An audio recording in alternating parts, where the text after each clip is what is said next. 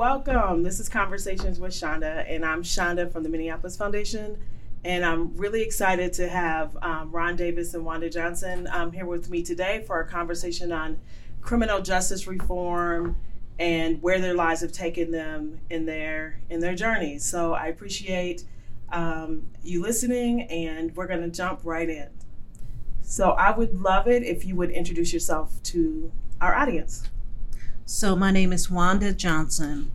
I'm the mother of Oscar Grant, who was killed January 1st, 2009 at the Fruitvale BART station in Oakland. You may have heard of the movie Fruitvale Station. Well, Oscar was my son. Michael B. Jordan portrayed Oscar in the movie. And never did I expect to receive a phone call that my son had been shot when we had just finished celebrating my birthday, which is December 31st, together. And I had instructed him to take the BART, Bay Area Rapid Transit, to go to San Francisco to watch the fireworks. And I just couldn't believe that, the one who has been hired to protect and serve was the one who ended up shooting and killing my son. Yeah, Ron? So thank you for having me. My name is Ron Davis. Most recently, I served as the director of what they call the COPS office in the United States Department of Justice for President Obama. I served as his executive director of the President's Task Force on 21st Century Policing. And before that, I spent close to 30 years law enforcement in the Bay Area, 20 years in the beautiful city of Oakland. And then I was chief for about 9 years in the city of East Palo Alto. So you two are an unlikely pair, or maybe a likely pair, I don't really know. But often when we think about, if we just go into what happened to your son and in the shooting that happened, the murder that happened there in the BART station, you would think you would walk away from that with hate, anger, attitude towards the police department that maybe wouldn't be able to get over. And then here you are, in policing where there's been really increased protests across the country saying it's time for a change. We're sick and tired of brown and black boys getting shot by police with no accountability. So how did you guys get to know each other, and how,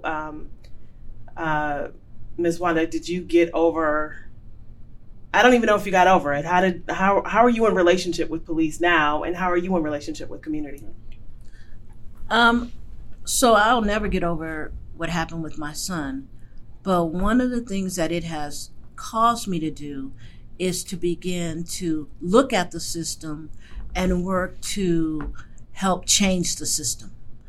And I believe that's one of the reasons why I can sit down with other police officers, because I know that a change needs to take place and it has to start somewhere. And so if you don't know what they say, it won't hurt you. But if you know, you have an opportunity to change. And so with me seeing what happened with my son and seeing him killed unjustly, it put a fight in me to say, hey, something needs to be done. The training that police officers need may be inadequate. And so I'm willing to be a voice to say that training, more training, better training needs to take place. So interesting, I met Ms. Wanda from my wife. So my wife is also law enforcement, and following the tragic murder of Oscar Grant, the department hired a new police chief, and we brought in some deputy chiefs. And my wife at the time was a police chief at a university, so she got hired to go to BART as part of the new leadership team to help make a difference. So, of watching her and watching them engage and watching do the assessment, I got to see Wanda and her family, their level of activism. At the same time, when I was chief in East Palo Alto, and now since then, is I've been very active in police reform, because I agree with Wanda, the system needs to change. I think the system has to do more than change. We need a new system. I think when people tell me the system is broke, I disagree. I think the system works exactly as it was designed to do. The system was created in the 50s and 60s to enforce Jim Crow laws, to oppress people of color. and trying to tinker around the edges of a system that is designed to have the disparate outcomes is not going to work. So there's been I think a lot of movement in trying to revamp the entire system, to build it from the ground up, and to make sure the system is one that does engage with the community. And this reminds law enforcement that we are to work for the community and are public servants, and the public's not there to serve us. So I think these paths come across because as I start engaging in my work, I see Wanda around the country doing her work. And most recently, we were on a project together where we're looking at prosecutors, the role they play with regards to officer-involved shootings, and how do we reduce deadly force. So I think the work brings us together, and I think there's a message, especially for a new generation that maybe that wants to work in the criminal justice system, is although the system is flawed, although we acknowledge it has significant disparate outcomes, one way to change is not the only way, is to get inside that system and force the change. And your viewers may tell by my voice, but you can't see. As an African American male, I know what the system looks like inside, but also as a black man, I know what it looks on the outside. And as a father of black children, I have to tell my son, and nowadays even my daughters, I have 3 kids, what to do when stopped by the police. So those 3 truths, as we talked about earlier, those make a difference on how I look at policing, why I'm in policing, and what my role is to help change the system, is to change it from the inside so that it can be changed while people are also advocating and fighting the system and doing the things they need on the outside. Mm-hmm. How have you managed in your career to hold all of those truths? I haven't. And the reality is when I first started, first thing you do with those 3 truths is you try to make them fit. You then try to change them and rewrite history. You try to ignore the hard truths. And I have a phrase, the truth may hurt, but selective ignorance is fatal. And finally, as I just got older and realizing that the only way to reconcile these truths is to accept each one of them for the truth that they are. And they're not going to reconcile. They're going to be sometimes conflicting and sometimes not. Is to remind myself that the truth as a black man, my truth is already written in history. It is written every day for people that look like us. And as a police chief, I have the honor of working with some of the best men and women I've ever served with. So also see some of the sacrifices they make. And I don't believe that there's just this overwhelming amount of racism by the officers. I think it is structural racism that is tearing the country apart. I think because of that, these bad systems, that even good cops can have bad outcomes. And then bad cops get to operate with impunity. So there are racists that wear badges, make no mistake. And anyone who says they're not is naive and they're lying to you. But I don't embrace the idea of the bad apples theory, the bad apple on a barrel. I think the barrel's rotten, and therefore everything inside of it is compromised. So I've come to realize that to accept my truths, to accept who I am, and that one thing that means a lot to me. When I became a cop, we had a saying, there's a saying that you should teach cops, that we're all blue, you just happen to be black. And so I've embraced a different philosophy, is that I can't happen to be a black man. What I am is a black man that happens to be a cop, which means I was black before I was a cop, I was an African American while I'm a cop, and I'll be a black man to the day that I die. And I can stop being a cop. I actually have since retired. So making sure I have my priorities straight, making sure that I fight for the diversity that we're supposed to have, and making sure that I can push the system to change, I think has allowed me to reconcile those differences. Ms. Wanda, you came into working around criminal justice reform from a tragic circumstance. And I had an opportunity to talk with Valerie Castile on a couple of occasions, and I've talked to her about not even being able to imagine what it means to grieve so publicly, and to have the images of a child's last moment for the public to see, and that it feels to me like there's an opportunity for the public to take control of a narrative, and for people to try to manage you through grief. And somehow through all of that, you've seen a larger opportunity for change. What moved you to do that, or what did it take? Because there's a lot of different truths that you have to hold in that to be able to push through it. So what caused me to work to reform is seeing my son laying on the platform. And even before that, when he was telling the officer that he had a 4-year-old daughter, and seeing him laying on the platform and still telling the officer that he had a 4-year-old daughter and asking not to be shot, but yet was shot and killed. Seeing that caused me to have a fight within me to say that something needs to be changed, that I don't want to see another mother have to endure what I have went through. And all that anger that was in me turned into a purpose. And that purpose is to say that there is something wrong with the way we police, and it has to be changed. So we know that there's been other shootings that have happened since 2009. Do you think that change is possible?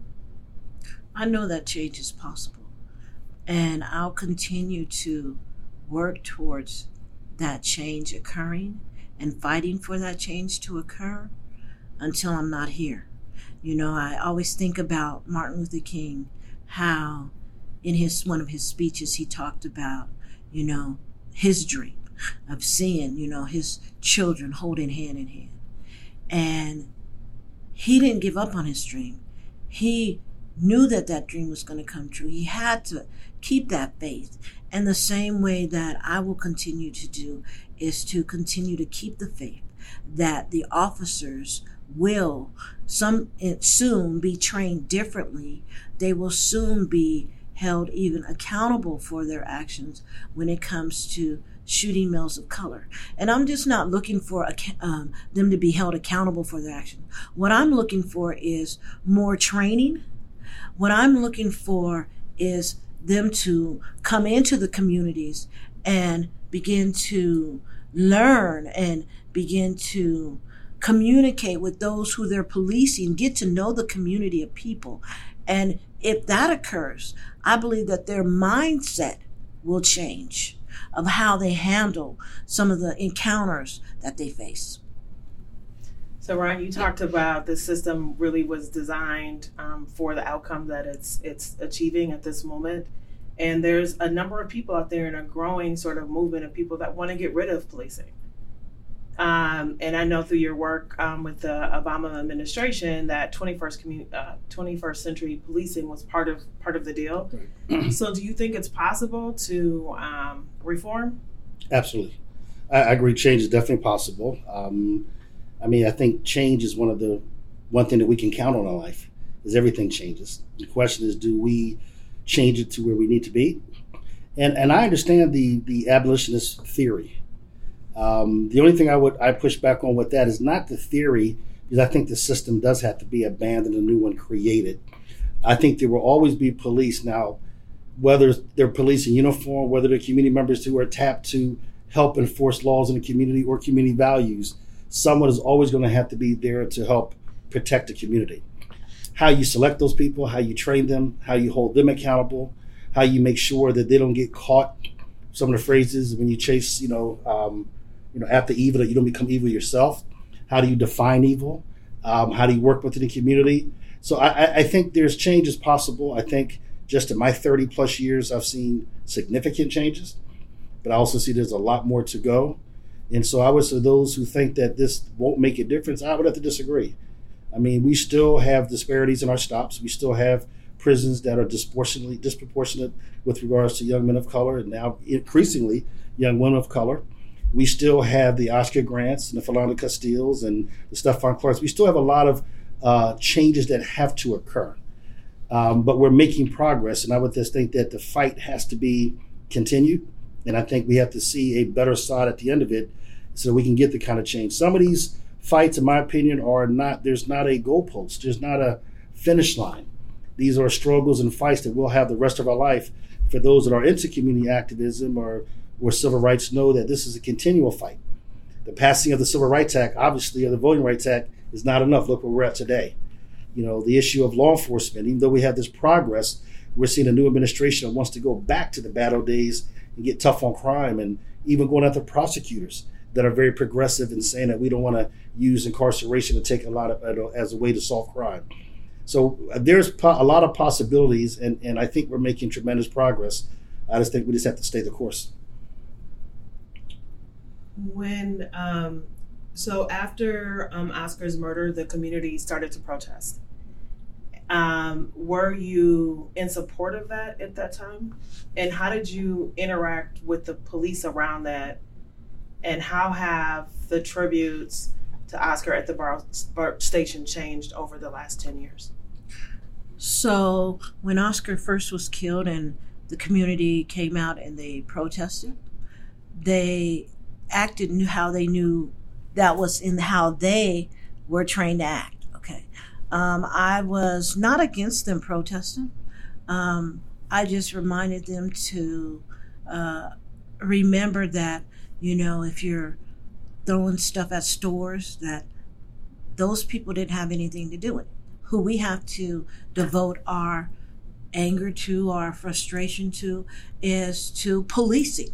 And that's what I've said from day one, and so with the community protesting, I didn't have to go out there and do a lot of the protesting, even though I did go out there sometime. But the community saw and knew that a change needed to take place. And so that's their way. That was the way of getting the attention and saying, hey, what happened was not right.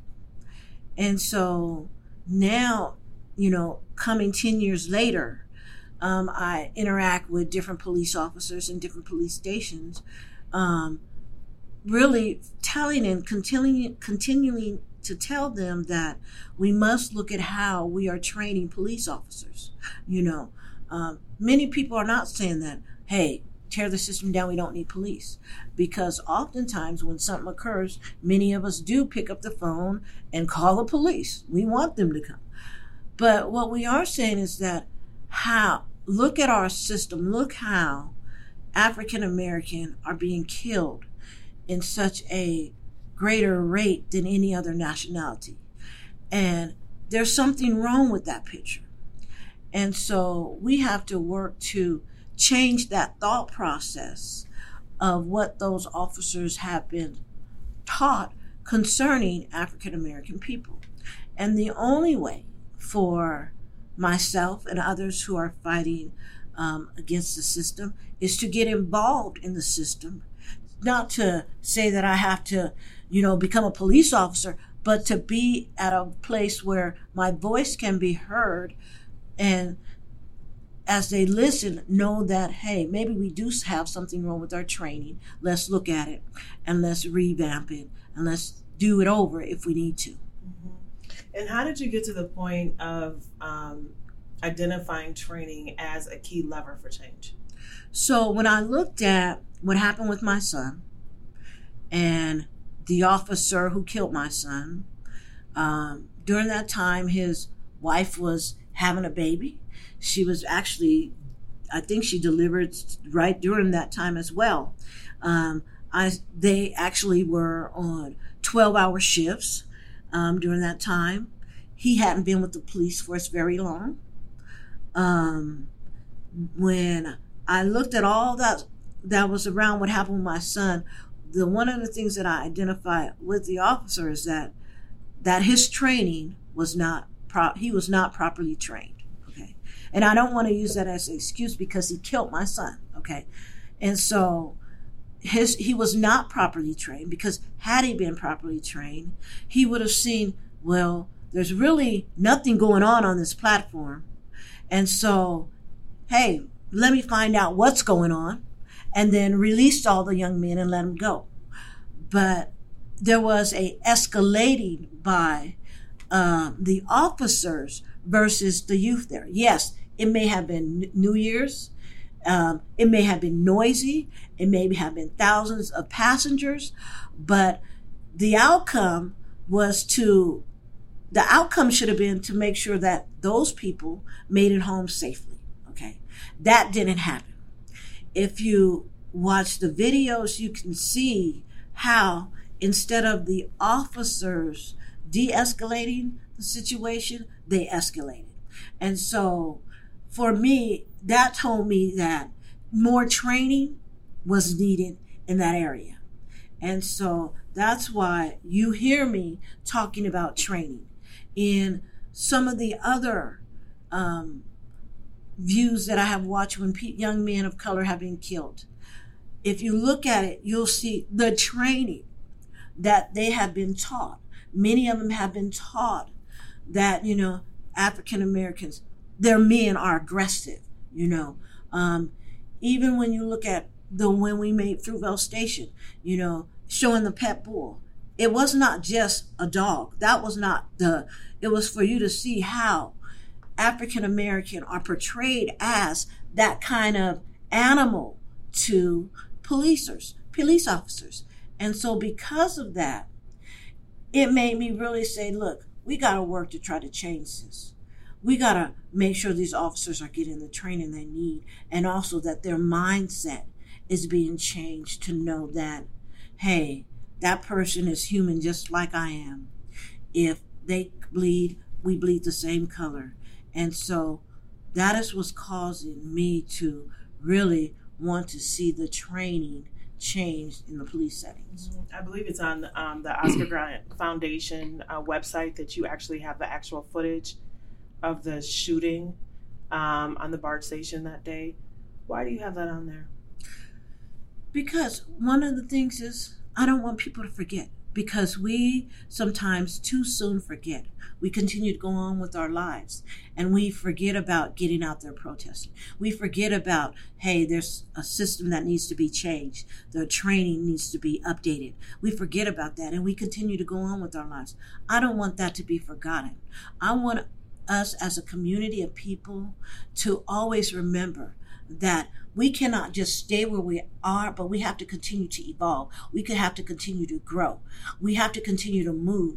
And so in having that there, you won't be able to forget what happened with Oscar, but you'll also be able to see, hey, there's some community events going on that same webpage that's putting officers there in those places that we're having these events.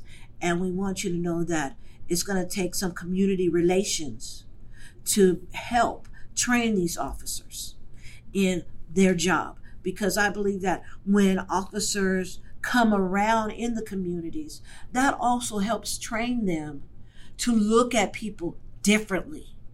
And if we have more of that involvement, that'll help with the middle part of some of the things that they may have been told negative toward people of color. It may help their thought process when they're dealing with an encounter. Mm-hmm. Ron, what does it look like to allow community voice in to reforming policing? Well, I think it can't reform without it. And I'm gonna go a little bit. I think Wanda's 100% about training, but it would go. You look at the system from the beginning to the end, and so that would have to go to our recruitment. Who are we hiring? What kind of experiences do people bring into the job? Are they culturally competent? If you have not worked around diversity, then it's probably not a smart idea that the first engagement with communities of color is while you're wearing a badge and a gun and you're enforcing the laws. So we have to then take a look at recruitment. We have to look at the hiring. And we got to look at it also the training, but also the policies and the direction. In many cases, some of the negative outcomes are based on policies that tell officers what to do versus allowing officers to use their discretion. And that's what I meant by good systems can have, or bad systems can have good officers with bad outcomes.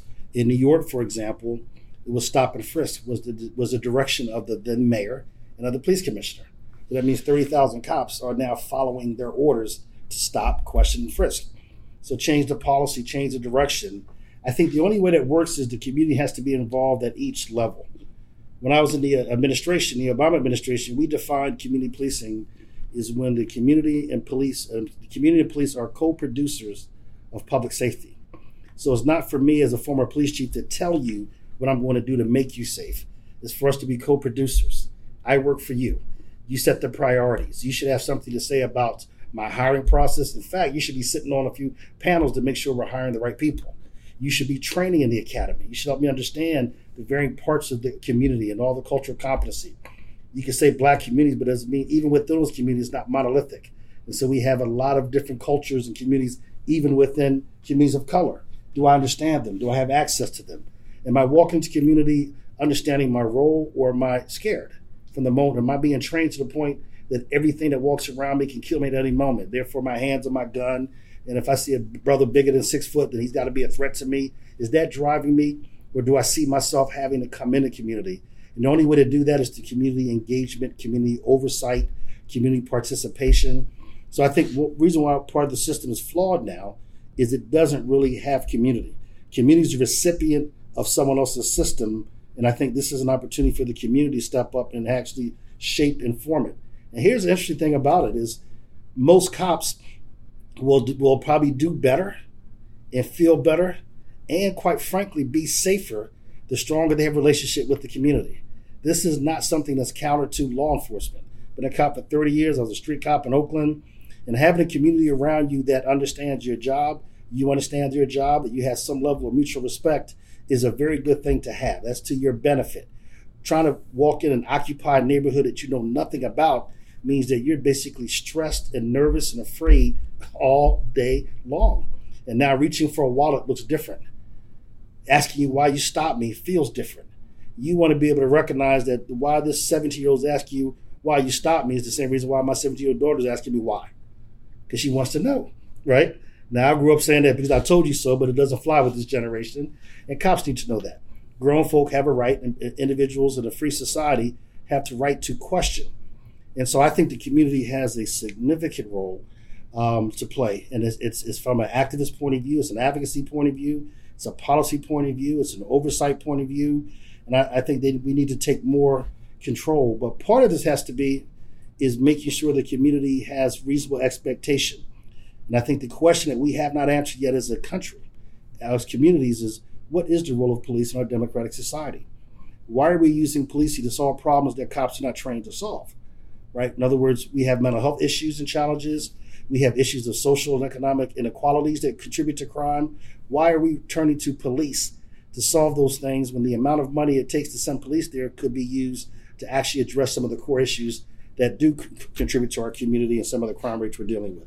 Why not put some of that money into providing jobs and improving the school systems and making sure young people, especially young, boys and girls of color, have an equal opportunity? So, all that is to say, I think there's a significant role that community should and must play if we're going to reform policing. And as a former police chief, what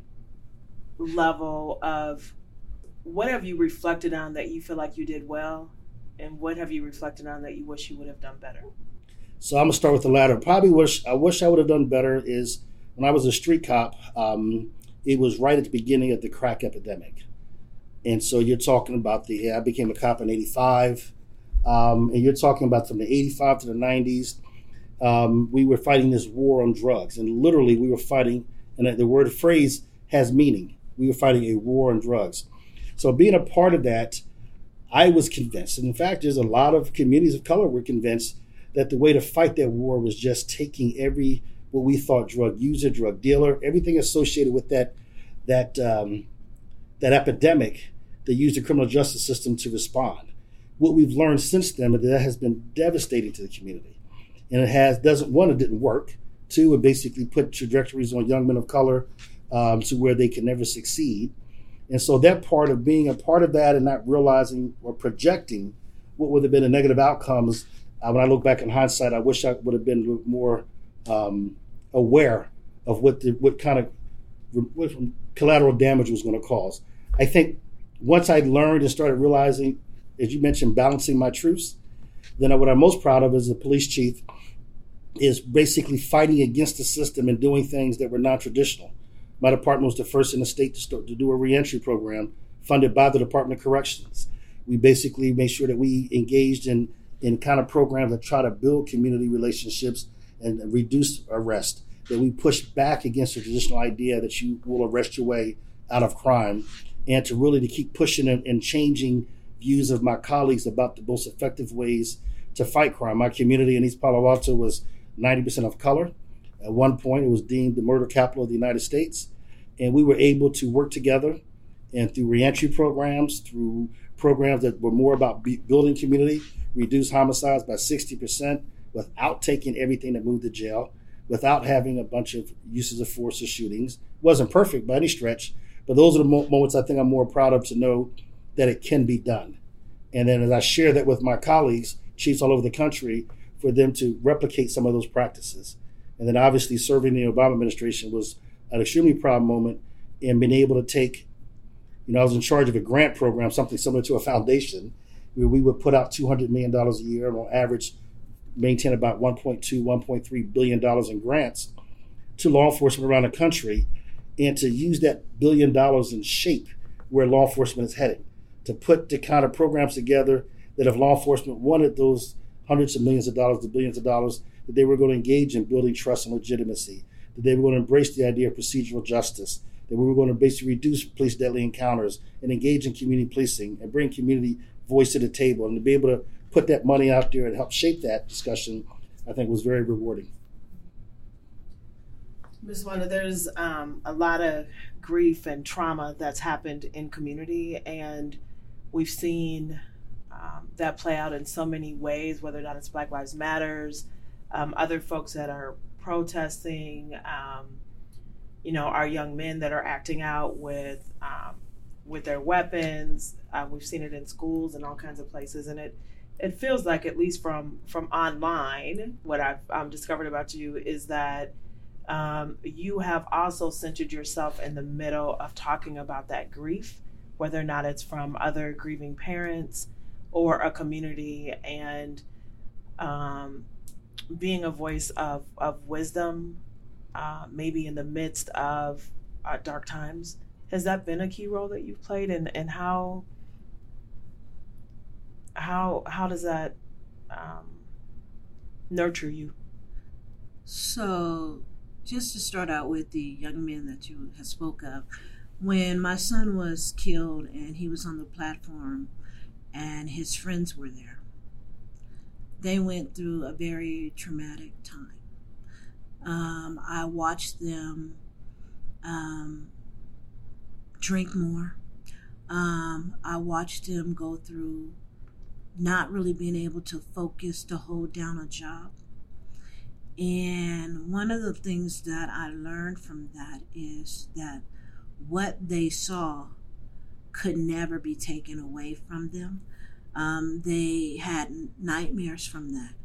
And so from that, we decided that we would work with different psychologists and different doctors who have expertise in dealing with PTSD. We often talk about PTSD coming from the standpoint of people coming from the military and facing it. But what I have found to be true is that many of our young people that walk around have and are suffering from PTSD more than we know. They have witnessed so many different things that some of us couldn't even imagine. And so the young men that was on the platform when my son was killed, they witnessed him begging for his life and still being killed. And that picture played a role in their lives. And so from that, it caused us in the foundation to really begin to host different meetings and different events with our youth to kind of talk about PTSD. Even this year, one of our focuses is to really do some more seminars with PTSD, and have people come together and really talk about what we can do and what doctors from their perspective say that we could do to help heal our community. Because whether we realize it or not, a lot of our African American young men do face and have seen things that as parents we may not even have never encountered or thought they've seen. And sometimes they don't share it, right? And so what we have to do and what we try to do is provide a safe place for them to be able to share, for them to know that even though you may have been taught that men don't cry, it's okay to cry, okay? It's okay for us to hug you and let you know that, you are loved no matter what. And so we've, hosted several events like that, and we continue, to share with that. And what I do also for the parents, and actually September 21st, we're hosting a luncheon. It is the 25th of September. It is a remembrance day for those who have been murdered, right? And so we've invited parents to come and families to come out to our luncheon to talk and to encourage them to, don't give up, to keep on fighting, keep on pursuing justice. And so each year, the foundation, we have a lot of different things going on in the foundation. And we're just trying to work with our community to bring forth the healing, to let them know that, we support them, that only through us coming together and through love can we change the environment of our community for our young men, for our young women, because it's a trickle down effect. You think about it, many of our young men are suffering with PTSD. Many of our young men have been into the prison system. So what happens for the young women is that there's no man for them to grow up to marry. And so, we're really working that, hey, you guys are tomorrow. So we have to invest in our youth today. You shared a few things about the work of the foundation. Are there any other things that you haven't shared that the foundation is working on? So we just actually finished our AAU and scholarship drive. We have 3 basketball teams. We had a young ladies team, but we don't have one this year. We only have 3 male teams this year. And so we're able to go to different states and go into the basketball tournaments with the AAU division. And so we do that because we know that it's important for us to invest in our youth. Okay, number one. We know it's important to try to get them off the streets. On Tuesdays, we offer a tutoring program for them. They could come from 6 to 7. Hey, you may not want your friend to know you're being tutored. So we say, come on to our place and, we'll tutor you and help you. It's okay to get A's in school. And once you graduate, we don't want you to just say, hey, I don't have enough money for college. So we offer yearly scholarships. And so we was able to host our AAU awards ceremony banquet along with our scholarship awards banquet 2 weeks ago. And we had a really good turnout. We had 8 scholarship recipients, and they will be going to different colleges throughout the United States. And we're proud of them. We always encourage them, once you graduate, don't forget, come back, and encourage, the others. So we had a recipient come back, and he introduced and he shared the new scholarship recipients with the audience. And so it was really, good for, the community to see it, because we want the community to invest in our youth, as well, because they're going to be our tomorrow. If our listeners wanted to find out more about the foundation or how to maybe contribute to it, where would they go? They will go to the Oscar Grant Foundation, www.oscargrant.org. We would love for you to look on. We just finished last weekend giving out 500 backpacks to our students with the school supplies in it. And even this weekend we'll be doing the same thing, giving out backpacks so that they can go to school and not have to worry about where they're going to put their homework. And we want to be able to provide that for them. That's fantastic. I have just a couple more questions. One is, really whoever wants to jump in first, but where is the opportunity right now with moving the police department or policing forward towards a department that is in better relationship with community? Where is the opportunity?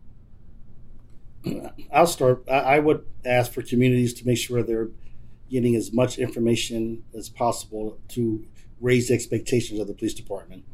There's a publication that just came out. I was proud to work with the Leadership Conference on Civil and Human Rights. It's an umbrella organization that represents some over 200 civil rights and human rights organizations. It's called A New Era of Public Safety. And there it's like a guide it's a toolkit and a publication that walks community members on what to look for certain categories of policing, use of force, implicit bias, policies. Because I believe the greatest form of oversight is an informed community.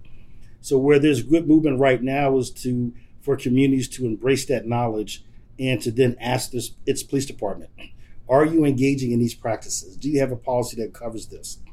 I think there's other areas in criminal justice reform that we can embrace right now.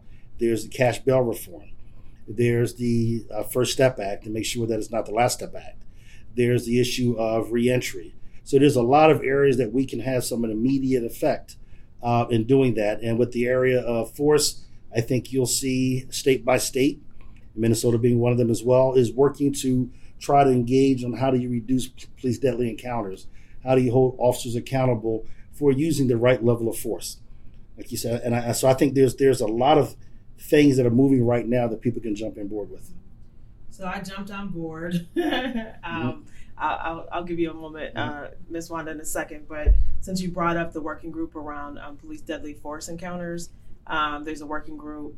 The meeting is coming up here, and it's something that I've wrestled with for a long time. Where you're from community, and I see myself as a change agent from inside, and respect the change agents from outside. But there are times where you feel like, man, you might have your community looking at you like you're trading, you're a traitor, and then you're inside, you wonder if you're complicit. I'm assuming from your career that you've been the change agent from inside. Have you ever experienced that? Can you give me me and others that are experiencing this emotion? No, I think it's common, and I've felt that for a long time. You feel that pressure, and I think back how we got here. I think about Wanda mentioned Dr. King. I think about the civil rights icons and leaders throughout. That I truly believe that they fought for diversity. We communities are demanding diversity. If we want this diversity, we then can't get mad when we get it. What we can do is hold people that look like us accountable for being there to actually enact the kind of change that has to be done. So it's one thing to go inside of a system to try to make it work and to change it and to make it serve your community better. It's another thing to go in a system and just be indoctrined and just become a part of the system, knowing that it has these negative outcomes to your communities. And people should be mad at that. So as a Black police chief, you should hold me accountable for being a police chief that is in fact Black. You should hold me accountable for understanding the communities and the history of my community. You should hold me accountable for doing those kind of things that don't make sure I keep my job, but make sure that I do my job and make it better for my community. But I refuse to accept that it's a negative to go into the system. We need more Black police officers and officers of color. We definitely need more women in policing. There's a lot of research about how women make policing better. We need more diversity in our government. We need more diversity as prosecutors, judges, attorneys. So I hope this doesn't discourage anyone from getting involved in the system. And when you're figuring out what your role is to be and how you want to push back, it may be through the front line of demonstrating. We need young brothers and sisters to do that. But it also may be going in the system and making a kind of change. It could be both. We have people that have managed both very well. It could be Wanda just laid out a whole bunch of things through a foundation that works with directly on the services, works with law enforcement, works with government. I don't think we need to apologize for wanting to serve something larger than ourselves. I think what we can be criticized for is how we serve and whether we actually live up to that expectation. Very helpful. Thank you. To go back to the question around what is the opportunity you see now? What opportunities do you see now? I see that there is a lot of opportunity to get involved. Oftentimes, we wait until something happens before we get involved. And so I'm encouraging people to don't wait till something happens, but you can get involved now. You can start by going to your city council meetings to find out what's going on in your communities and and in those meetings, they talk about different police reforms and different things that goes on in the police department. And when you see that, hey, something is going on that no, I think needs to be a change. Well, start right there. Work to get it changed. And so I think that it's going to take all of us to work in some kind of area to expect change to take place. we're going to have to work in those different areas. And so in just thinking about what happened with Oscar, and how so many people now that I see have just are working to see change. Even mothers who I know personally had different things happen to their son have ran for office. Lucy McBath. Yeah. My friend, she, Sabrina Fulton, she's running for council. Leslie Heed, she ran for council. So there's things that we see from the community standpoint, and believe that if we get involved in those things, change will take place. As mothers, and women, we're strong. And so if we, really want to see an impact of change, it's going to require, us to, get in it, get involved, and speak up about it, and to ask questions and to give solutions, and know that it may not happen overnight, but I'm going to keep fighting. I'm going to keep pushing. I'm going to keep talking. I'm going to keep yelling. I'm going to keep that trumpet going until something happens. And so we have to take that kind of attitude if we want to see change in the police setting, if we want to see the culture change. That's why one of the things that I love is that, Ron and myself, we've been on different panels together. I remember in Washington, D.C., when he was on the Obama campaign, when I was able to come there and speak, that he was open about what I had to say. And he didn't have the mindset to say, nope, I was in policing, and I know that it goes this way. But he listened to what the audience around him was saying. And I believe from that listening that some of those things that he has done, he has implemented and has shared those ideas that many of us have spoken to him about with other police forces. And I believe it just takes one person to be able to change one person, and that one person change a person. And that's when we'll see the policing culture change, when we continue to talk about it and have these conversations, because they're so important. And I just, thank you for even, giving me the opportunity, to share and voice, my opinion and my thoughts about policing and what we could do to improve, the policing. Thank you for that. Before we go, can you tell us about your son? I will. I'll share one thing is years ago, that before Oscar died, I had been praying one day unto the Lord, and I believe that the Lord had showed me that my son and I would be in ministry together. Oscar was the type of young man and even boy who, I raised in church, and he loved to get in front of people and do the prayer. He loved to get in front of people and do scripture. He loved to sing. And he grew up and he made some decisions that I wasn't favorable for, but he made those decisions.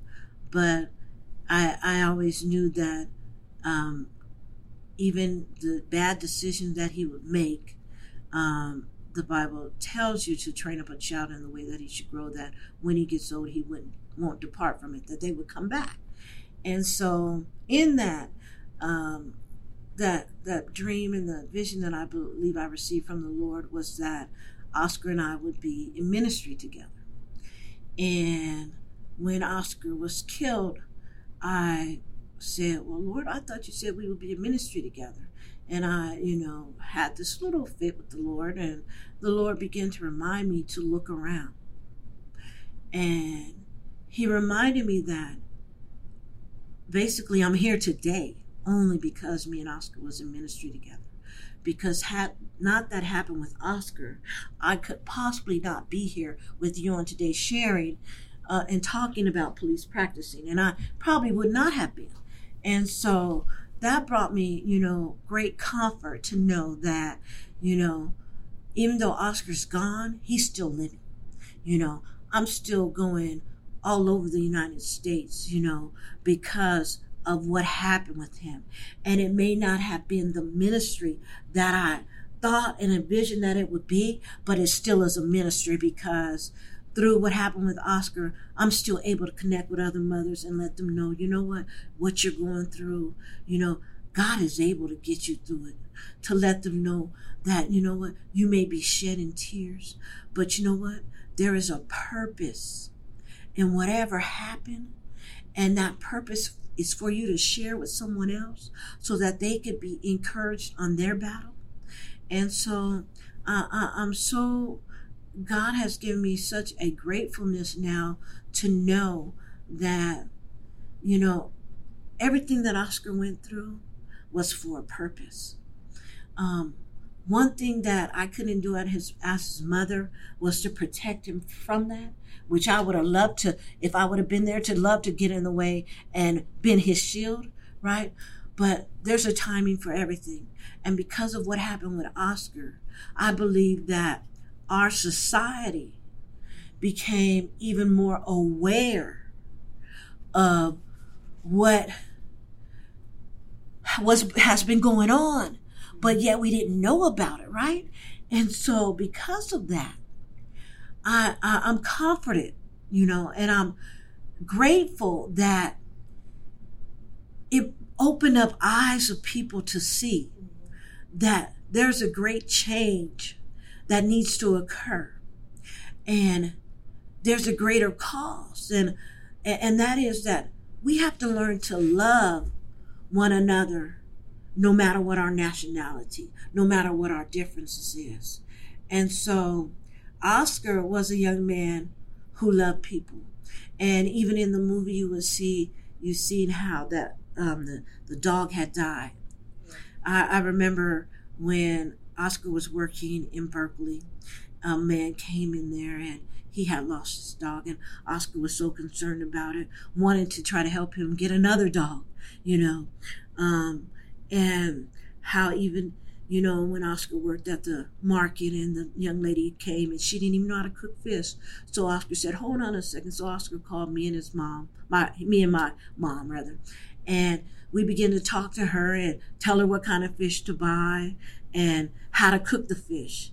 And so Oscar was that type of young man who would try to help you along the way, And the last story I could say about Oscar was when we lived in San Leandro, California. There was someone who lived under us. And I came home one night and his sliding door was open. And there was a cord that was plugged up to the wall. And I was like, why is this cord plugged up to the wall, right? So I unplugged the cord and shut the window. And I got a knock at the door about 15 minutes later. And I said, yes. And it was the people from downstairs. And they said, Oscar was kind of helping us. I said, helping you to do what? And they didn't have any PG&E. And so Oscar was using our PG&E with the extension cord so that they could have lights and have their refrigerator on. And so when Oscar came home, I said, why didn't you tell me that I was spending all my money while my PG&E bill was going up, and I was teasing. But that let me know that,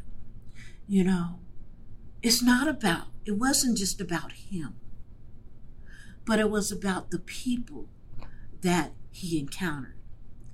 And my mindset now is if the foundation can just do a little portion of that, being able to help somebody along the way, then I know that Oscar's death wasn't in vain. I know that his legacy will continue to live on throughout the ages. And I know that someone will come back and be able to pay it forward and remember that, what?